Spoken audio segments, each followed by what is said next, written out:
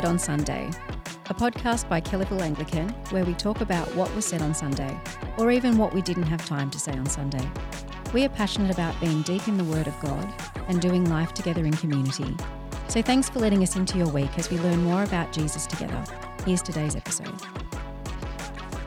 Well, welcome to Said on Sunday. I'm your host, James, and today we don't have Beck. Oh no. Yeah. Look out. We're back to where we were before. So hold on for a fun episode. We got Dave. Welcome, Dave. Hello, it's nice to make the height cut this week. Yeah.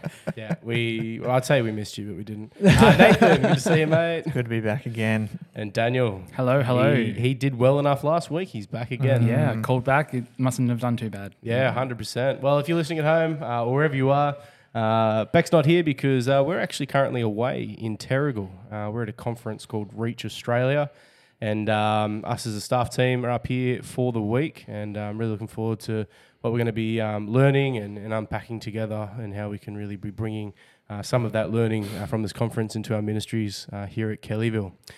But we're here for Said on Sunday, so we're going to talk about that. So Nathan, what did you say on Sunday? Yeah, just before that, I was at a ministry masterclass this afternoon, and James was in the same session as me, and the masterclass giver was one Reverend David Kewen, and so my job is just learning from a permanent master. So it's a beautiful. We paid to go to a conference to just listen to our boss. 50 hours a week, I'm just in a master class. That's what I learnt. So I'm very blessed. On Sunday, we dove into 1 Samuel 12 and 13. And so Saul's start was very promising in chapters 9 to 11, but we see a couple of sad things happen. We see a sad end to Samuel's ministry. He's kind of been rejected and he's stepping down. And then that's chapter 12. And then chapter 13, we see Saul's first big mistake. He's got many big mistakes to come, but we see his first one. And so we're sad about Samuel ending, and we're sad that Saul has already failed so quickly. And so the leadership crisis in Israel still kicks on. And so just saying that that passage gives us the need for the ultimate leader in Jesus Christ, who faces a similar circumstance to Saul and yet thrives where Saul fails. Yeah, awesome.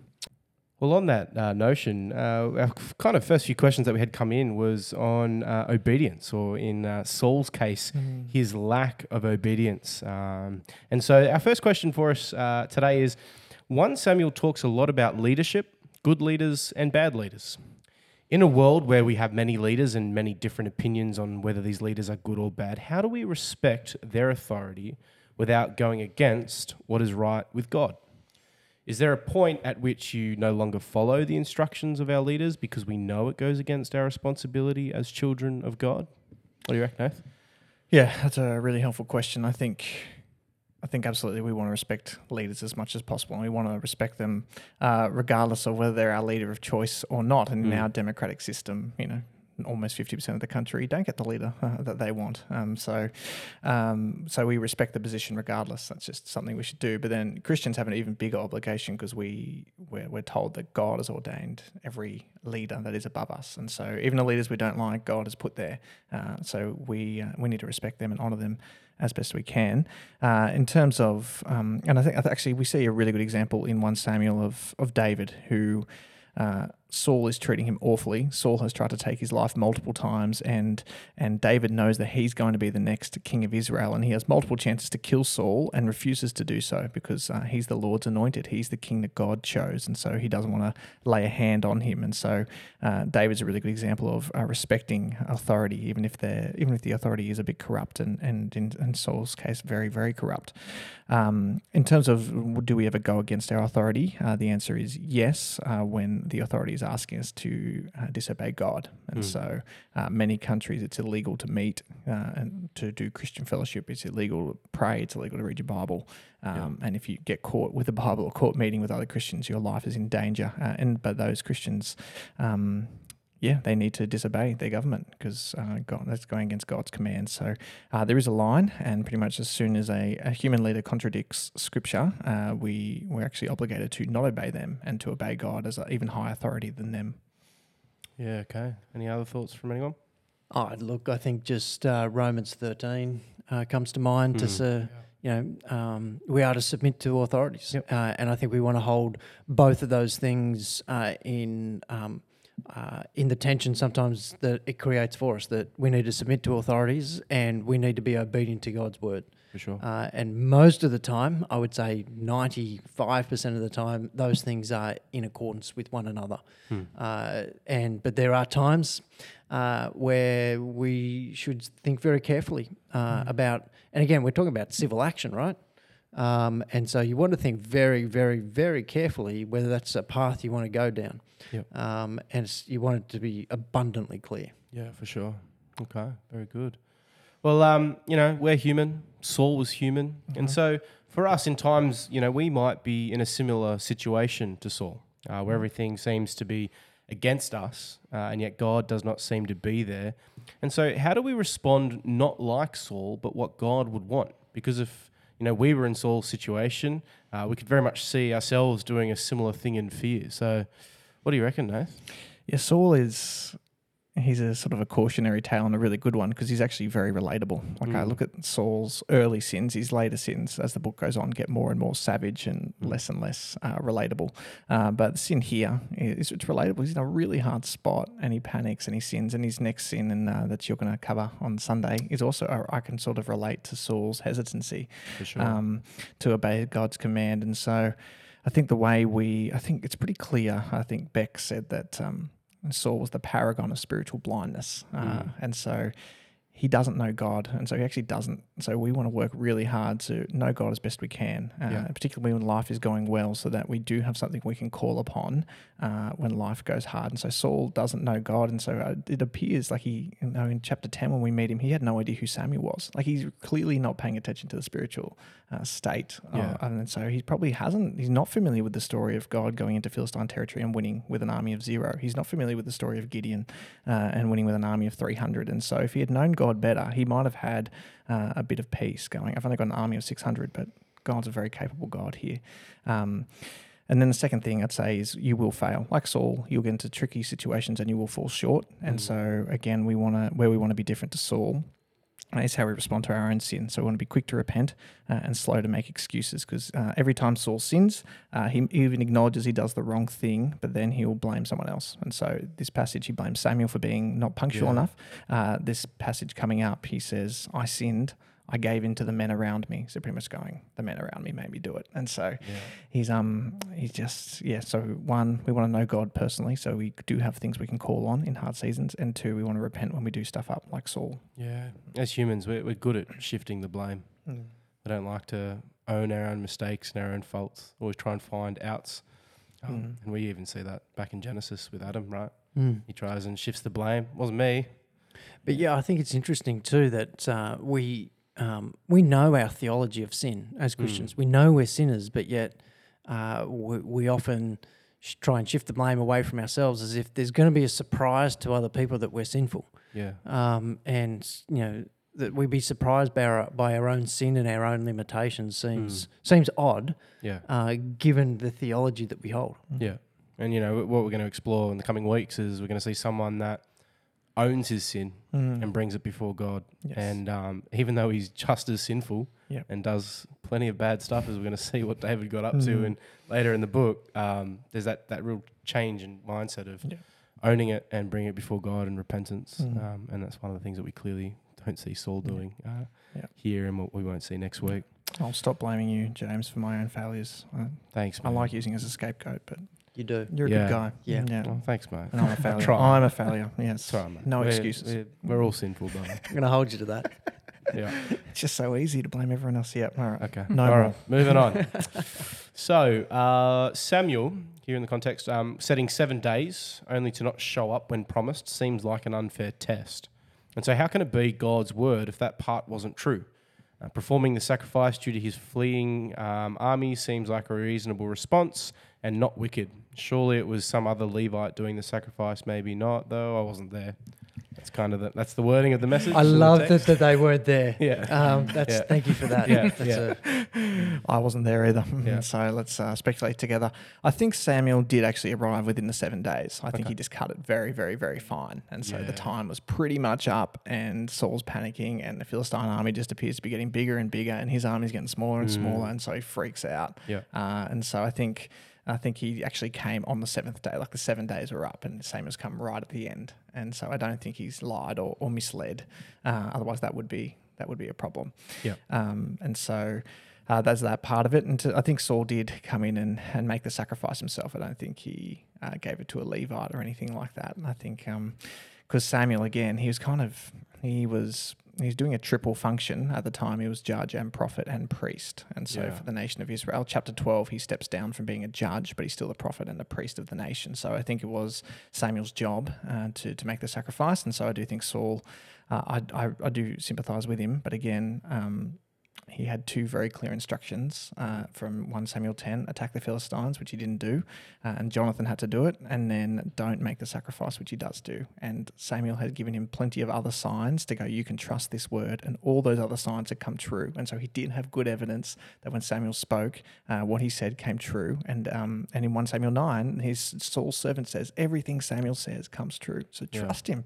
And so Samuel doesn't trust God and takes things into his own hands. Again, sympathise that he's stressed, but he is in the wrong. Yeah, okay. Very good. Well, I guess it makes you wonder, how did we get in this spot, right? The question that's come in is, would God not have known how Saul would have behaved before anointing him? And so do you reckon, was that done on purpose to teach Israel a lesson? That's a question that's come in for us. Yeah, it's a really good question. Yeah. And Dan has a really good answer, so I'm excited to hear it. Yeah, I'm sure I've got a great. No, I think this is like the classic thing, right? You've always got right through Scripture and even to today, you've got God working and us working side by side. And yeah, I think the answer to this is yes, because God is sovereign and he knows all of history. So he did know that Saul would disobey here, and he did know that he would end up how he does end up, as we will hear this term, before anointing him. So yes, he did kind of set him up to fail, but there's also an element that we don't understand about how much does Saul input into there as well. And I think it is definitely a teaching moment too for Israel as a whole. Like that has been iterated on both Sundays that we've had already. This book is the solution to the leadership crisis in Judges. It is a society that don't know God and everyone is doing their own thing. And so, I think we touched on last week, he's a worldly leader for a worldly people, and to bring them corrective back because the judges weren't working and Samuel wasn't working, give them what they want. And there is a teaching aspect there too. And then they see David, and we see right through this back half of 1 Samuel the contrast between them, what a godly king after his own heart does look like versus one that doesn't and is worldly. And God does use Saul for good. So Saul does keep Israel safe, and he does subdue the Philistines on quite a few occasions. And so God is working through Saul, and I think the key verse that I think we often take one way, but it can go both ways, is that God's after a man after his own heart. And so we take it, he wants a king who wants to follow God, which is that's right. But also, it's also a person who's on God's heart. And so Saul is a king after the people's heart. He's exactly who they want, whereas David is a king after God's own heart. So that's the king that God desires. And so, yes, there's a couple of key things there. There's also a question in here about God's sovereignty and what he knows and human responsibility. So, yes, God knows what Saul is going to do. Yes, this is still part of God's plan. And yes, Saul is still responsible for his actions. And I think you want to hold those aspects of the theology that we're looking at here really strongly. Otherwise, we find ourselves in all sorts of theological places that I don't think we'd necessarily be comfortable with. Yeah. Awesome. Good answers. All right. Well, we're going to move on a little bit and look at something that Saul definitely was not good at. So the first question is, what's the difference between repentance, trust, and obedience? Yeah, that's a good question, and three terms that are very important in Christian and throughout Scripture. And so, Yeah, so we'll start with obedience first. And so God gives, and it's probably the term we're perhaps the most familiar with. If we've been in schools or we've been parented, we will have been told to obey. And so, God gives heaps of commands in Scripture, over 600 in the Old Testament and plenty more in the New Testament. And so obedience is doing the things that God wants us to do and not doing the things that God doesn't want us to do. And so, so he gives lots of commands, and so we are expected to obey them. Repentance comes in when we fail to obey. And so David is a really good example of repentance because he does obey a lot of the time, but he also disobeys in key ways. But he's always quick to ask God for forgiveness. He's always quick to acknowledge fault. He's actually very slow to blame shift and will generally take responsibility. And so repentance is sort of owning our sin. And in 1 Samuel 12, in Samuel's speech, he gives a good example of turn from your evil ways. So it's that analogy of the U-turn of I've been going the wrong way, I've been doing evil, and now I'm turning around and I'm going to embrace God. And then trust is probably a term we're pretty familiar with as well. So it's sort of believing in something. And so we're all sitting on chairs right now. So we put our trust and our faith that they would hold us. And so my diet's been pretty bad for the last few weeks, but it didn't, the chair held strong. And so I have even more faith in future chairs because of this one. So it's all worked out well. Very good. Well, I've got faith in this chair. It's still holding me. So it's holding you and holding me. We're good, brother. Strong chairs. Yeah. Strong chairs. I think go Dan. I think an important thing with this one is all three of those terms, repentance, trust, and obedience, are all linked. And you can't have there's a sequence there, but they're all so intertwined with one another. Yes. You can't have obedience without believing in what you're following before repenting of what you did before. Yes. They're all so inextricably linked. Yes, they all lead. Yeah, that's right. So repentance will lead to obedience. Trust will lead to obedience. So it's not helpful to silo them, even though they do have different definitions. They are very intertwined. Yeah. Yeah. So speaking of links and intertwine. We had a question come in. Is God's forgiveness of us dependent on our repentance? If yes, does that mean salvation is actually up to me and not God? Oh my goodness. Yeah, that's a really good question with lots of layers and different strands of theology linked. And so forgiveness is available for everyone. And so the death of Jesus, because he's the Son of God and because he's lived a perfect life and because he's also human, he can represent us and he can cover all our sins. And so the offer of forgiveness for every single sin is out there. And so we got taught at college the phrase, it's sufficient for all. So Jesus' death on the cross can cover every single sin. Sufficient for everyone, but it's only efficient for some, those who choose to receive that gift. And so forgiveness, eternal life, it's a gift that God offers. And so we do need to take hold of that in repentance and faith. So yes, in that case, it is conditional. We do need to receive God's offer of forgiveness. Where it gets hairy is just that we have our predestination thread as well. And so yes, we need to take hold of it.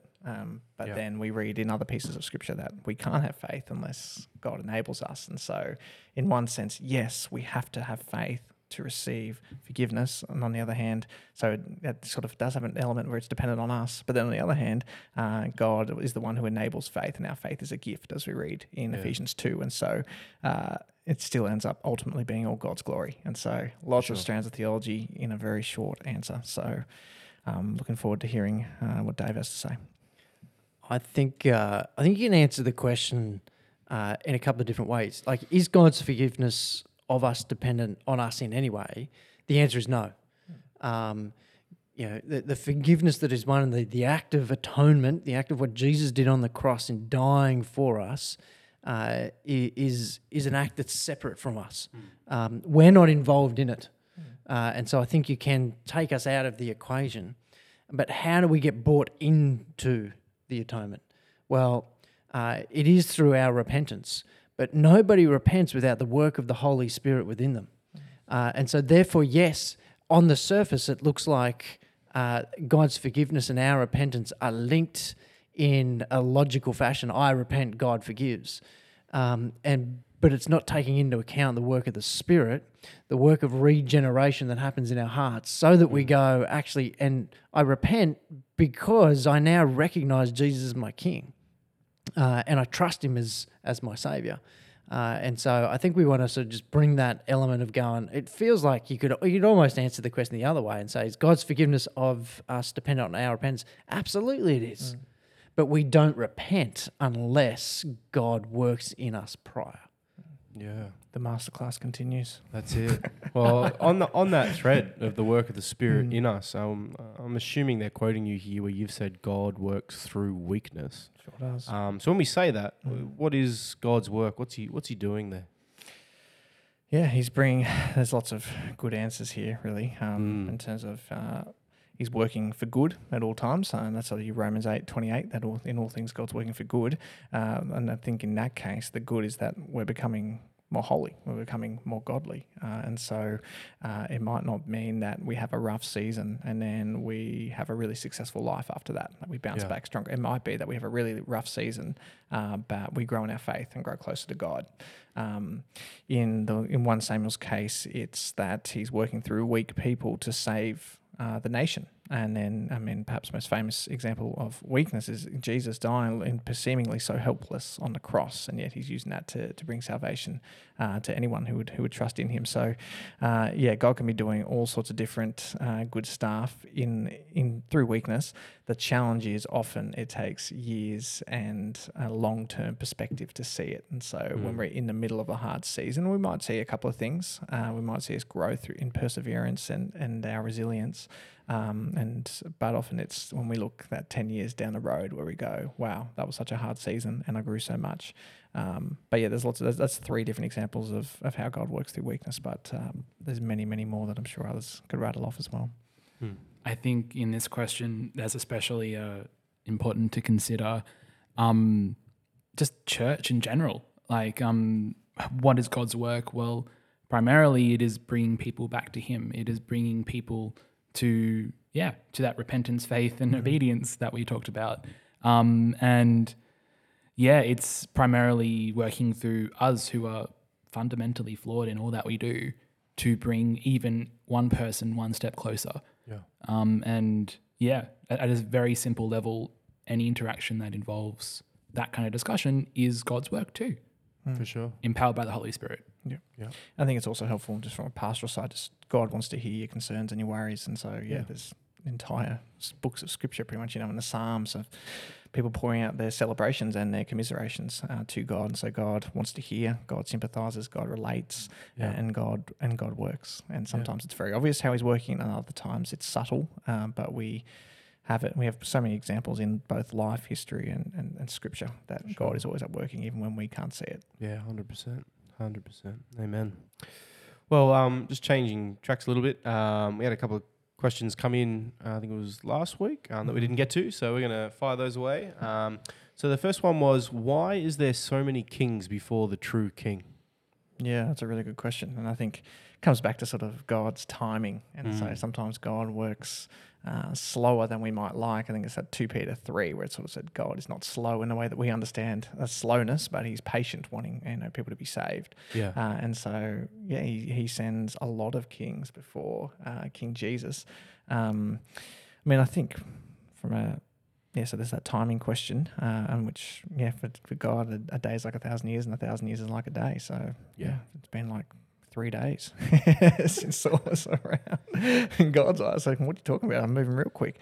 But then there's also, we don't actually understand and appreciate the greatness of Jesus without those kings to go beforehand. And so Saul's failure makes Jesus' greatness stand out even more. And then often the kings of Israel are called types, and Jesus is the anti-type. So sort of he's the completion and the fulfillment. And so we understand Jesus' work because of the kings, because of the prophets, because of the priests that came beforehand, who were a type of Jesus. They might have had elements that are similar to him, and then he comes and he's a perfection of all of them. And so we appreciate Jesus' work more and understand more about it. Because of the kings that went beforehand. So, we don't know. I mean, you're kind of getting into the mind of God of why he chose to do certain things, but there's a couple of indicators there that might be helpful for us. Yeah. I think particularly thinking about like 1 and 2 kings and those narratives there are so many bad kings that lead Israel in that time. And thinking about it really does highlight the good ones. When there is a good king, and it does say there is a good king, it makes you really listen in and look at those kings and say, what are the qualities that these guys have? And like you said, they're often a type of Jesus, and looking at the example they give and really making those links, like you were saying, it highlights them in history and says, what are they pointing to? Just like you were saying. Yeah. And then there's texts like 1 Corinthians 10 where everything in the Old Testament is a warning and instruction to us. And so we benefit from reading about Saul's failures. And so we are warned and instructed. And a lot of these guys that are sinners are pretty relatable. And so we do go, I read Saul and go, yep, I've been tempted by that. Yep, I failed in that arena. And so, those guys, even though it might have been more efficient, in our mind to send Jesus straight away, like we do learn a lot and benefit from reading about those kings. Yeah. Awesome. Well, the last question that we have for us is, did Jesus really come back to life? And if not, what happened to his body? Yeah. Yes, Jesus came back to life. And so we wanted, and I don't think we need to answer the second part of the question of what happened to his body, because that's part of the key evidence that Jesus came back to life. Yeah. The tomb was empty. And so you would assume, on some of the theories around the resurrection of if they knew where his body was or they'd hid it in some way, all you need to do to disprove the resurrection is just parade Jesus' body up and down the streets of Jerusalem, and it's over. It's done. Christianity's finished. Yeah. And we can go to dinner. But if you're wondering why Dave hasn't spoken much on this recording, he's hungry. I'm also known as hangry. But yeah, and so there's multiple pieces of evidence for Jesus' resurrection, that he was seen physically by his disciples, that he appeared to 500 others 1 Corinthians tells us. And so you need to weigh the evidence up, and you need to come up with an alternate explanation that logically makes sense of the facts around Jesus.